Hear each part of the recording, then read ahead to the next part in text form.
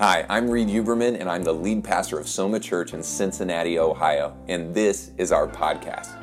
We hope it fills your heart with the love of Christ and fuels your day with hope. Here's today's message. And I'm going to read Psalm 1. It's very short. I'm going to read it in its entirety, and then we'll kind of jump into it. But we're going to focus on the first three verses of Psalm 1. And it says this: "Blessed is the man who does not walk in step with the wicked, or stand in the way that sinners take, or sit in the company of mockers.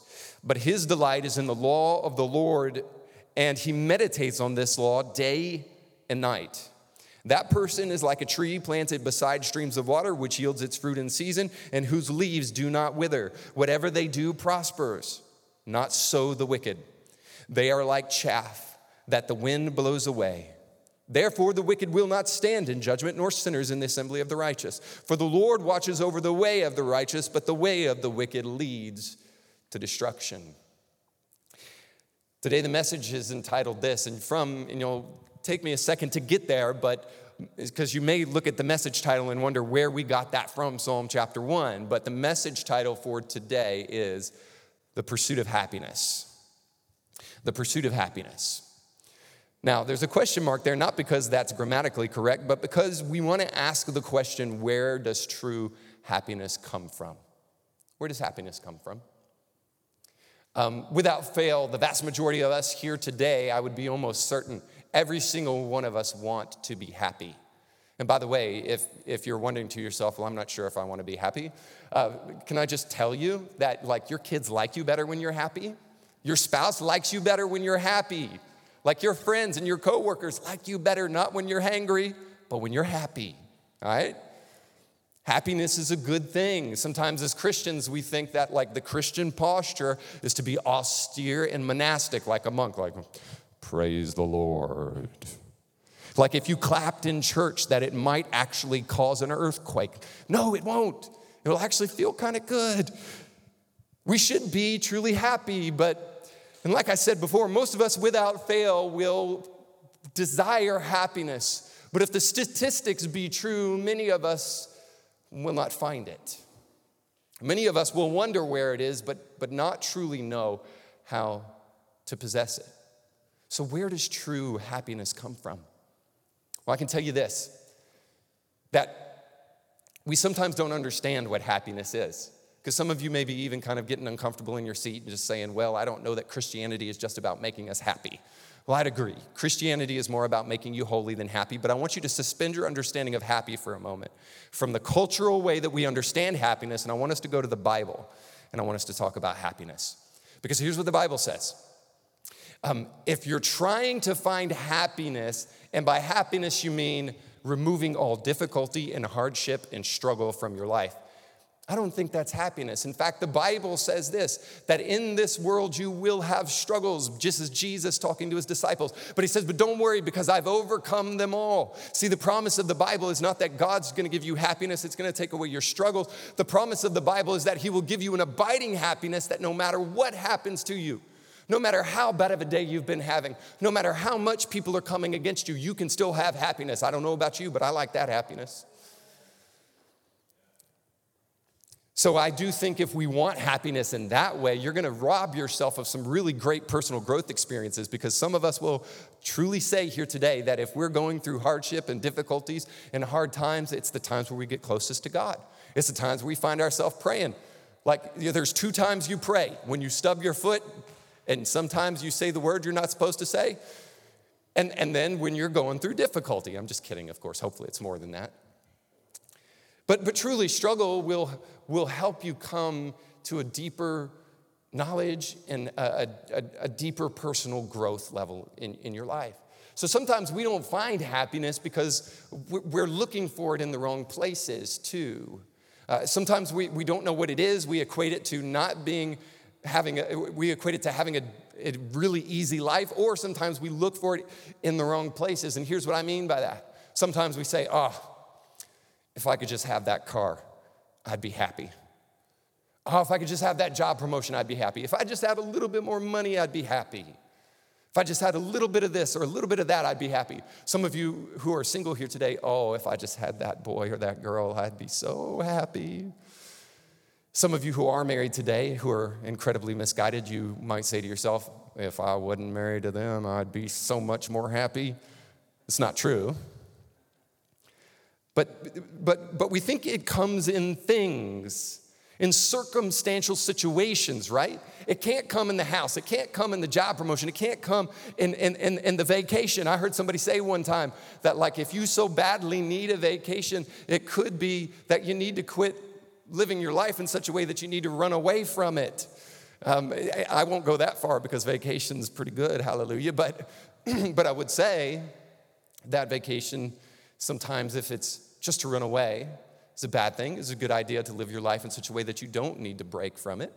But here's the thing, is that none of those things is truly the cause or the source of true happiness in our life. See, because even if it is, it's a cheap happiness. Because if you're only happy when you're in Hawaii, I personally would never be happy, but I want to be happy eventually. I want to go there eventually. I've never been, but I want to go to Hawaii. But it can't be in a circumstantial, momentary thing. It can't be found in a thing. Because if it could, then you could easily push that happiness away. It wouldn't be a lasting happiness. It wouldn't be an enduring happiness. It would be a circumstantial happiness. And so Psalm 1 is all about this, and I'll show you how this works. Psalm 1 is all about finding true happiness, not in a what, and not in a when, but in a who. Your happiness will never be found in a thing. It'll never be found in a certain circumstance. It'll never be found in a what. It will truly be found in a who.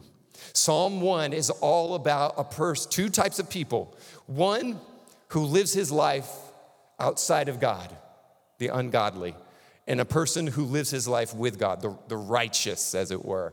And it tells us what happens to the ungodly, what happens to the godly person. And it tells us even more so. This is why I love Psalm chapter 1. It tells us the way in which we can truly live a godly lifestyle. And then it will tell us that is truly the key to happiness. So the pursuit of happiness for each and every one of us here today, I just want to declare it to you. The pursuit of happiness is in pursuing God. Listen, if you're writing notes and we have note cards in the back there, I'd write that down. The pursuit of happiness is found in pursuing God. That's truly where happiness comes from. And let me even show you how this works so that you know it's not just me saying it. Let me show you how this works in Psalm chapter 1. It says this: blessed is the man who does not walk in step with the wicked, or stand in the way of sinners, or sit in the company of mockers. You could say a lot there, but the first word I'm going to get hung up on real quick. The first word is blessed. And this is what a commentary I read said about the word blessed. It says, there are two Hebrew words translated as blessed. One is the verb barak, not the one here. The other word, and that's meaning is to be blessed, okay? The other word, which is the word used in Psalm chapter 1, is this. The other noun is esher, meaning happy, and it is the word used in this passage. This noun is derived from the verb ashar, which means, now listen to this, to be straight. To be straight. The Hebrew people saw two types of paths in Psalm chapter 1, the straight path and the crooked path. The straight path is the shortest distance between 2 points. The crooked path is the longer path filled with peril and fatigue, and one can easily become lost. The straight ones are those who walk the straight path and are, as we would say, happy. Jesus uses the Greek equivalent of this word when he gives the Sermon on the Mount, where he says, blessed are those who do this, blessed are those who do that, blessed are the peacemakers, for they shall inherit the earth. Jesus is using the equivalent, so he could rightly have been translated, happy are the peacemakers. Happy are those who are pure in heart. Happy, true happiness is found in a person. You know, I thought about this song, you remember this song from back in the day, and maybe it's not too far back in the day if you were a Marilyn Manson fan, hopefully not. Sweet dreams are made of these. Who am I to disagree? Travel the world in the 7 seas. Everybody's looking for something. By the way, most misquoted lyrics ever is sweet dreams are made of these, because people say sweet dreams are made of cheese. Now listen, sweet dreams are made of cheese. That almost actually makes sense, because now you're telling us where sweet dreams come from. But that song makes no sense. Sweet dreams are made of these. Okay, made of what? Who am I to disagree? Wait. To disagree with what? I've traveled the world in the seventh. Now you're going all over the world. Tell us where sweet dreams truly come from, please. Where do sweet dreams come from? It never tells you. It's the most enigmatic song ever. Maybe. Certainly enigmatic. Where does it truly come from? Well, there's another song. I was listening to it on the way here just because it just struck my mind as I was thinking about this message. And I'm not a singer, but I'm about to sing, so fair warning. And maybe you've heard this song before. Trouble, trouble, trouble, trouble, trouble. Such a depressing song. Trouble been dogging my days since the day I was born. And then he says, gets better. Worry, worry, worry, worry, worry. Worry just won't seem to... You want me to sing now, don't you?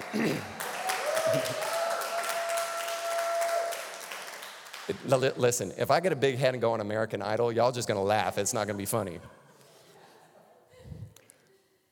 It's been trouble in my mind.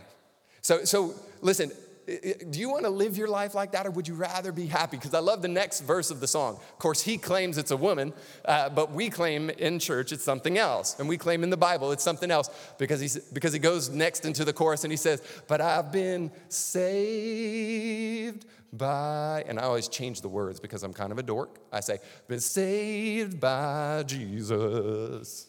But it actually says saved by a woman. So I don't know that that's necessarily true, right? But we do know this, that listen, so much of our life can be plagued with troubles and difficulties and worries. It's a depressing song. But listen, if you learn to move past the difficulties of your life and truly find a person, not just a woman, not just a man, not just a boy, not just a girl, not just a thing, you will truly find what Psalm 1 is talking about. The word blessed, as you come to it, very first thing, blessed means happy. Happy is the person who does not walk in the counsel of the ungodly or stand in the way of sinners or sit in the seat of mockers. A.W. Tozer said it this way. He said, there is only one big enough, majestic enough, wonderful enough, beautiful enough to satisfy the desires of the human heart. Oh, hope you hear me this morning. There's only one, and it's God. The human heart desires so much, but there's only one who can satisfy it. That's what Tozer told us. C.S. Lewis said this. He said, if you find that nothing on this earth satisfies you, it could be that you weren't made for this earth. You could travel the world in the seven seas looking for happiness, but it's only found in one place. And when it talks in Psalm chapter 1, it says that these guys don't get it. I'm going to go back and just real quickly give you kind of, when I gave you that definition about it being a straight path or coming from the word for a straight path.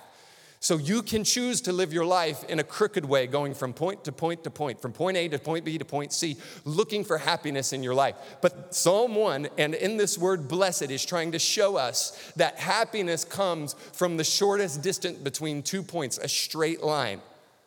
Okay, so here's what that means. The shortest distance between 2 points is a straight line. And again, this is coming from that word, the very first word in Psalm 1, chapter 1. So at one point is you, obviously. This is the idea that's trying to be communicated in Psalm 1:1. Shortest distance between 2 points is how you're going to live a happy life. So 1 point is you. Well, guess what's on the other point? It's God. It's God.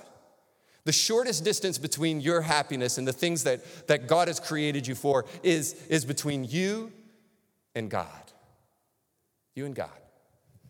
So keep going. I'll show you how this kind of works, because Psalm 1, chapter 2 kind of fleshes this out a little bit for us, but it says this. Again, blessed is the man who does not do this, but he does do this. His delight is in the law of the Lord, and he meditates on this law day and night. So you see this? So the person who is blessed does not do those things, and I'll get into those things a little bit here. He does this thing. And again, if you dig into the word, the thing is what it tells us in Psalm 1:2. His delight is in the law of the Lord. That word law there does not literally mean like do not kill, do not lie, do not commit adultery. The word there literally means Torah or teaching. So do you get this? So if you truly want to live a straight, happy life, you will live that life by the teachings of God. the law or the teaching of the Lord. So that's one of the keys to happiness. I'll try to break it down a little bit for you here. But I want to show it to you kind of in a symbolic way here for a minute. So if you go back to Psalm chapter 1:1, you will see a regressive pattern of the person who is not living the happy life. It says this, that they're walking, then they're standing, and then they're sitting. It's a beautiful picture. The idea is that you're not going to be growing. You're not going to be moving forward. You're not going to be growing spiritually and personally in your life if you're living your life outside of setting your destination on one thing that will truly bring happiness in your life. You'll be living this regressive pattern of life. But God wants you to live a progressive life.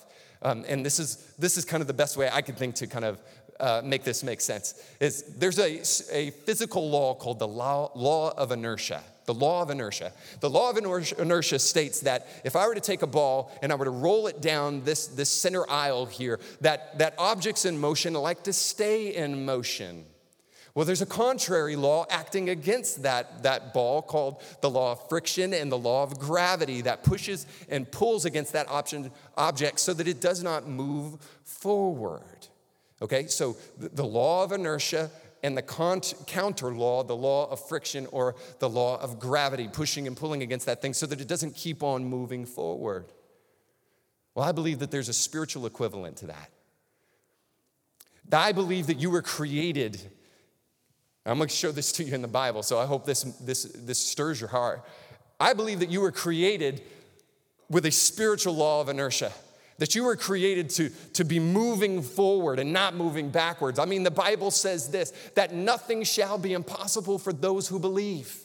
The Bible says this, that there is a treasure hidden inside of earthen vessels, that the excellency of the power may be of God and not of ourselves. So God's put a treasure inside of you. The Bible says that he who started a good work in you is not going to stop it, but he'll finish it unto the day of completion. The Bible says that he is the author and the finisher of our faith. The Bible says that you can do all things through Christ who strengthens you. The Bible says that that nothing can separate you from the love of God. Nothing, neither power nor principalities, nor angels, nor demon, nor height, nor depth will be able to separate you from the love of God. You are more than a conqueror through Christ who loves you. That's what the Bible says about you. So that's spiritual law of inertia. Keep moving, keep going, keep growing, keep being who God has called you to be in his word. But there are counter forces that act against us, that push, that pull, and that keep us from being who God wants us to be. I don't know about you, but I want to see some of the things that the Bible talks about. I'm not satisfied just reading an ancient historical story about a man. I want to see the truth that is promised in the Word of God to each and every one of us. I believe that that's what God wants for us. And so what is ultimately the spiritual law of inertia in our life? Well, Psalm 1:2 just told us. It's the law of the Lord, or the teaching of God. I truly believe that the Word of God will help you move, grow, and be the person God wants you to be. It truly will. Now, I'm going to get to this in a second, so don't just think I'm saying, well, go home and read the Bible, right? It's a little bit deeper than that, but yeah. Do we understand the power of God's word? The power of this word that brought this world into existence. I know it's just a book we lay on our shelf. I know it's just a book that sometimes we lay on our dashboard. I know it's just a book that sometimes we have to open it up and go like, so that we can see it. But it's powerful. It's powerful, guys. It changes things in your life. That's what Psalm 1 is all about. Is living your life according to the Word of God or not living your life according to the Word of God? And when you open it up, it changes things. Listen, in Genesis, it says that God spoke the world into existence, right? And you may say to yourself, well, Reed, I don't believe in none of that mumbo-jumbo spiritual nonsense. I don't believe the Bible, blah, blah, blah. I'm a scientist. I once spoke to a person much like that. And I won't tell the story because it takes too long. But listen, I'm not talking about even just throwing your brains in the trash can. I'm talking about the logical evidence for the creation of the world is that something has to come from something. Something doesn't come from nothing. There's this idea even called irreducible complexity, that if you take a life form and boil it down to its simplest stage, to where it can only have life if it's in this place, anything less and it will not exist. If you reduce it down to the simplest form that it can actually take, it is still so complex that it necessitates a designer. So I'm saying something that can be scientifically looked at and something that we believe in the Word of God, that the world was framed and made by God speaking, "Let there be light." And it was good. See, the power of the Word of God is that it can move things, it can create things, it can take the nothingness of our life and it can make something out of it. The Word of God is powerful. It's powerful. So I want to get into just a little bit of it here because I want to try to wrap up as quickly as I can. But I do want to take some time to look at the couple of the elements here so that you understand what Psalm 1:2 is talking about in terms of what do we do with the Word of God. Well, it says this, but his delight is in the law of the Lord, and he meditates on it day and night. So I just want to talk to you about meditate and delight real quick. So the Hebrew way of understanding meditation, this is the way. It's a little bit gross, but I'm just going to share it with you. The way the Hebrews understood this word for meditation is they had a picture that is from the bovine world, from cows. And so they would use an idiomatic expression in association with meditation to try to illustrate what meditation looks like. And they would call it chewing the cud. Chewing the cud. Okay? So for those of you who are not farmers, you're sensified. Let me tell you what chewing the cud means. It's the way that cows eat. Cows would eat grass, okay? And they have a bunch of different stomachs, and they swallow this grass. And then, because that grass is so delicious, they vomit it back up into their mouth. And then they chew it again and enjoy it a second time. Some of you who are super gross are right now thinking about doing that with your next meal. Then they would chew it again, and then they would swallow it, digest it, spit it back up into their mouth, chew it, swallow it, digest it. Some of you don't know this simply because we force feed cows corn nowadays and not grass. But the idea is that you would take this in, and then you would digest it, and then you would eat it again, and you'd eat it again, and you'd eat it again. Because you savored it so much, because you wanted to taste it a second time. You ever had a meal like that? Oh, I can't wait to get it again in my mouth. Now, you never thought about vomiting in your mouth, I assure you. But the idea is that meditation, true Christian meditation, doesn't look like this. Like I can't think of anything more boring. True Christian meditation is this, is that I saw something in the Bible. I want to look at that, and I want to think on that, and I want to get it in me. In fact, I'm gonna spit that thing back up, and I'm gonna eat it again, and I'm gonna eat it again, and I'm gonna eat it again until it finally sinks into who I am, into my being. Listen, man, if we did this, there would not be so much cognitive dissonance or disconnect between what we believe and how we act. If we would really start taking in the Word of God, start chewing it up and say, boy, that's so good, I gotta get some more. That's so good, I gotta get some more. That's what it means to truly meditate on the Word of God. And then it says this, day and night. Day and night. Now, I looked this up in the Hebrew too. And this is going to blow your mind. You ready for this? I hope you got your seatbelt on. I hope you're sitting firmly in your seat, because I looked up the word day and night, and guess what? In English, it literally means to read the Bible day and night.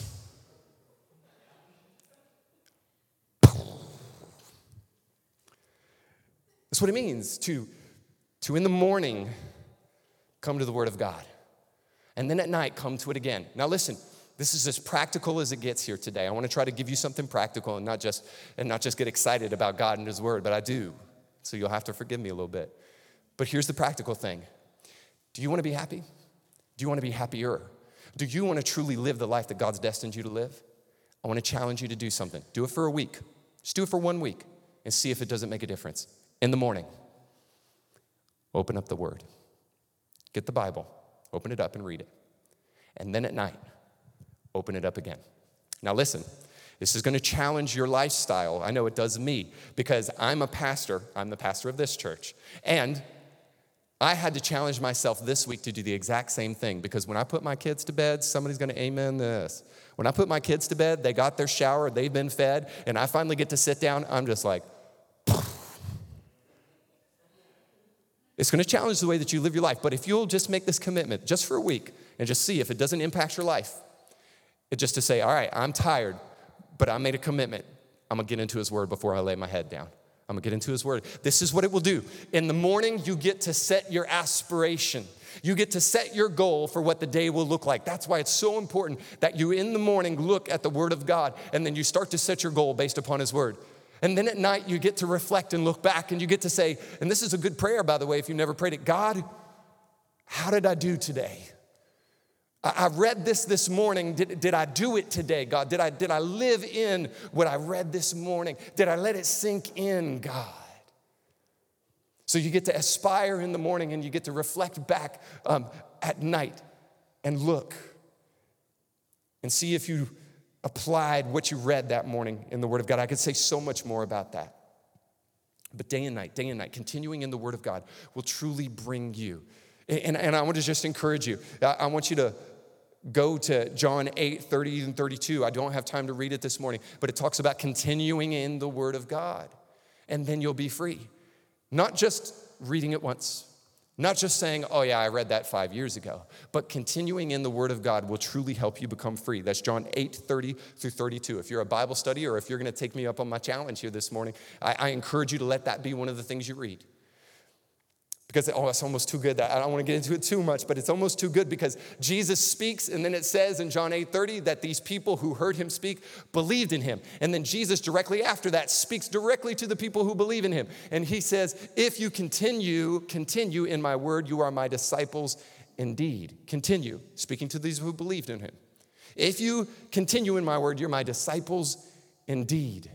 And then he said, and you will know the truth, and the truth will make you free. There's a difference between make and set, by the way. The truth, it will truly make you free. And then it says that the people who believed on him and heard his word 1 second, the very next second, because he talked to them about being free, got upset and got really mad at Jesus. In fact, it's a really funny story because they start calling names back and forth to each other. And Jesus finally tells this to them. And I know what you're thinking. This is going to blow your mind in terms of your understanding of Jesus. But Jesus finally goes back to them and says, your father's the devil because you lie and you've been a murderer from the beginning. And they go back and forth. And these are people who just believed in Jesus. So the point is this, is that Sunday morning's great. Even an altar experience, absolutely important. But God wants you to continue to grow in his word. And then this is what's going to happen to you. This is what's going to happen. And this says this in verse 3. And this is where we're going to try to come to a close. It says, that person who meditates on the word of God day and night is like a tree planted beside streams of water, which yields its fruit in season. His leaves never wither. Whatever he does prospers. Isn't that pretty good? I mean, just that alone, that person is like a tree planted beside streams of water, which yields its fruit in season. Their leaves never wither. That's a promise that you're going to be planted beside streams of water. That's a promise of spiritual growth. And then you're going to grow fruit. That's a promise of personal growth. And then 3, this is an eternal promise. You will yield its fruit in season, and your leaf will never wither. You'll never die. This is the eternal promise of God that you'll be with him one day in heaven if you truly embark upon a relationship with God. Now listen, I want to be very clear. This message is not about using Jesus as a means to an end. This is not about you can have a happy life if you follow Jesus. But this is that if you will pursue Jesus, you'll truly find happiness. You will truly find the things that are spoken about in this passage of Scripture. You will find that you're planted beside streams of water, you'll yield your fruit in season, and your leaf will never wither. It's a powerful promise for each and every one of us. And I don't have time to go into it too much, but I just want to say at least this much about it. One of the ways that you know that true happiness is found in pursuing Jesus and pursuing his word and getting to know his word, which, by the way, is to delight in his law is just a desire to know him. But one of the ways that you know that we will truly bring happiness in your life is that in Psalm 1:3 it says this, that you will yield your fruit in season. So let me just say this. What's a fruit tree supposed to do? What's its purpose? To grow fruit. When you start reading the Word of God, When you start getting to know Jesus, guess what's going to happen to you? You'll know your purpose. And the happiest people on this planet are those who know why they exist. Come on. Somebody better amen that. The happiest people on this planet are the ones who know why they're here. You'll know your purpose. You'll know why you were created. And so hopefully this registers to your mind, to your heart here this morning. I just want to say I want to give you this last story, and then I want to encourage you as we move into a time of prayer and worship. One of my favorite speakers, is a guy named Ravi Zacharias. He tells this story. When he was very young, he went to Vietnam during the Vietnam War, spoke over there and held crusades and different meetings and stuff like that. Thousands of people came to faith in Christ. His interpreter, a young man named Yen, after he left, was taken captive by the Viet Cong. And the Viet Cong continually drove into his mind the Communist Manifesto, Marx and Engels. Didn't allow them to speak English. They could only speak French and Vietnamese. And so he's in this prisoner of war camp, and daily he's having this agenda shoved down his throat. And they're constantly telling him, God doesn't exist, God doesn't exist. And finally, he gets to the place where he thinks to himself, well, I'm at least going to live as though God doesn't exist because of how horrible and awful my life is. On that same day that he made that decision to live like God doesn't exist anymore, he was going to clean the latrines, the bathrooms. And as he was emptying a wastebasket, he saw a piece of literature in English. He looked around real quick to make sure nobody was watching.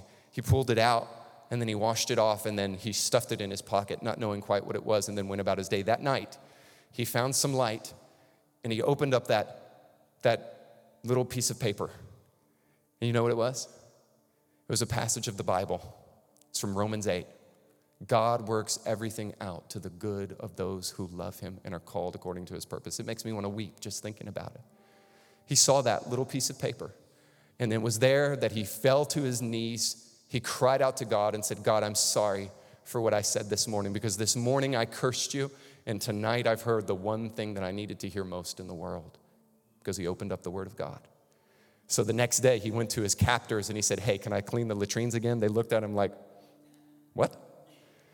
And so day after day, he would go and he would find these pieces of paper with excrement on it, pages of the Bible that had been torn out by the commander who was using the pages of the Bible as toilet paper. He would wipe himself, throw it in the wastebasket. That man would come in and clean the latrines. He would wipe them clean, and then he would stuff them in his pocket, and that night he would use them for his devotions. That day it was used as toilet paper. That night it was used to fill a person's heart, because the word of God is powerful. This man told this story to Ravi, and I don't have time even to go into the rest of it, but he brought him back home after they reconnected, after he was finally released from prison. And he sat around the dinner table and he told his young children this. He said, don't ever let go of God. Hold closely to him.